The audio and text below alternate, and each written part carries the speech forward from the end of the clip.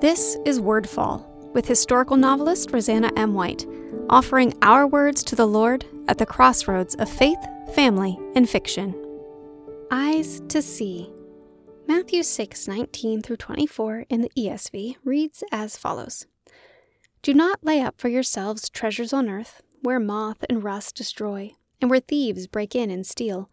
But lay up for yourselves treasures in heaven, where neither moth nor rust destroys, and where thieves do not break in and steal. For where your treasure is, there your heart will be also. The eye is the lamp of the body, so if your eye is healthy, your whole body will be full of light. But if your eye is bad, your whole body will be full of darkness. If then the light in you is darkness, how great is the darkness! No one can serve two masters, for either he will hate the one and love the other, or he will be devoted to the one and despise the other. You cannot serve God and money. So have you ever read that passage and wondered what the bit about the eye was doing in between the two parts about material things and greed? I'm not sure I really ever understood it until I read it this last time. And I can take no credit for the insight. It was in the notes.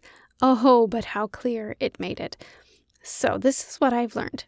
In Jewish tradition, the eye is considered the lamp of the body. The eyes are how we normally behold the world and recognize the situations around us. For most of us, our eyes give us our first impressions of people. We train ourselves to look more closely, to notice details, to see beyond the first impression, but still, it is a key part. It's why words like vision encompass not only physical sight, but dreams and missions. But the tradition is even richer than that. Eyes are also how we see our neighbor's needs. They're how we recognize where to enact compassion.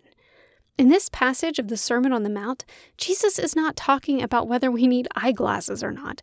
He's talking about that kind of sight, how well or poorly we truly see those around us.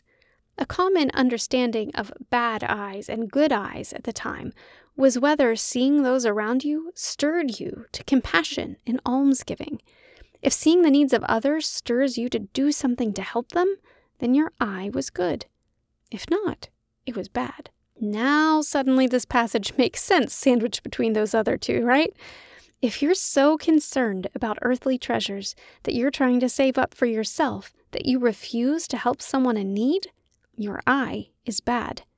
Your eyes, which should be shedding light on your soul and shining it from your soul, is instead filling you up with darkness. You're only seeing your wants instead of others' needs. You are blinded by greed. And then what Jesus says next really hits home. If then the light in you is darkness, how great is the darkness? If the very thing that should be light is not, then it's not just a matter of a lack we can shrug off. It's not just that we're not doing a good enough job. It's that we are actually spreading darkness in ourselves and then from that broken lamp into the world. It's not just that we're not doing good. It's that we are actively doing harm. If we're not serving God by loving others, we are serving someone else. Mammon was the name of a pagan god of money. So if we are more concerned with storing up wealth and doing what we want, we are in fact worshiping this other god, because you cannot both love money and love God. We are called to love God and love others. We're called to demonstrate it in our actions so that we are known by our fruits. This particular demonstration is, for many of us, especially in the Western consumer culture, so difficult because, we do need money. We need it to live and support our families and do the things He calls us to do. So how do we strike that balance? By never holding our treasures so close that we hesitate to give when our eyes see a need.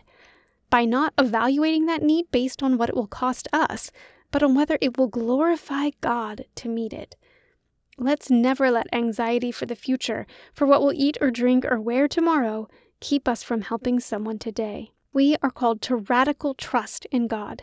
Trust that He will care for us tomorrow, perhaps through someone else choosing to be obedient and meet our need. Can we get to the point where that is a joy, to receive help as surely as to give help? Can we walk in both humility and generosity? Can we do it together? You shine that light for me, and I will shine it for you. And together, with our good eyes and our lamps shedding light onto our path, we can make our way along the road He walked before us, the road that leads straight to the kingdom of God. Check out RosannaMWhite.com for information about me or my books and to subscribe to my newsletter. This episode of Wordfall is brought to you by Bookish Tees and Totes, bringing you t-shirt and tote bags for book lovers created by book lovers. Check out bookishteesandtotes.com to see our latest designs. Wordfall is a proud part of the Whitefire Podcast Network. Please visit whitefire.tv/podcast for other shows I know you'll love.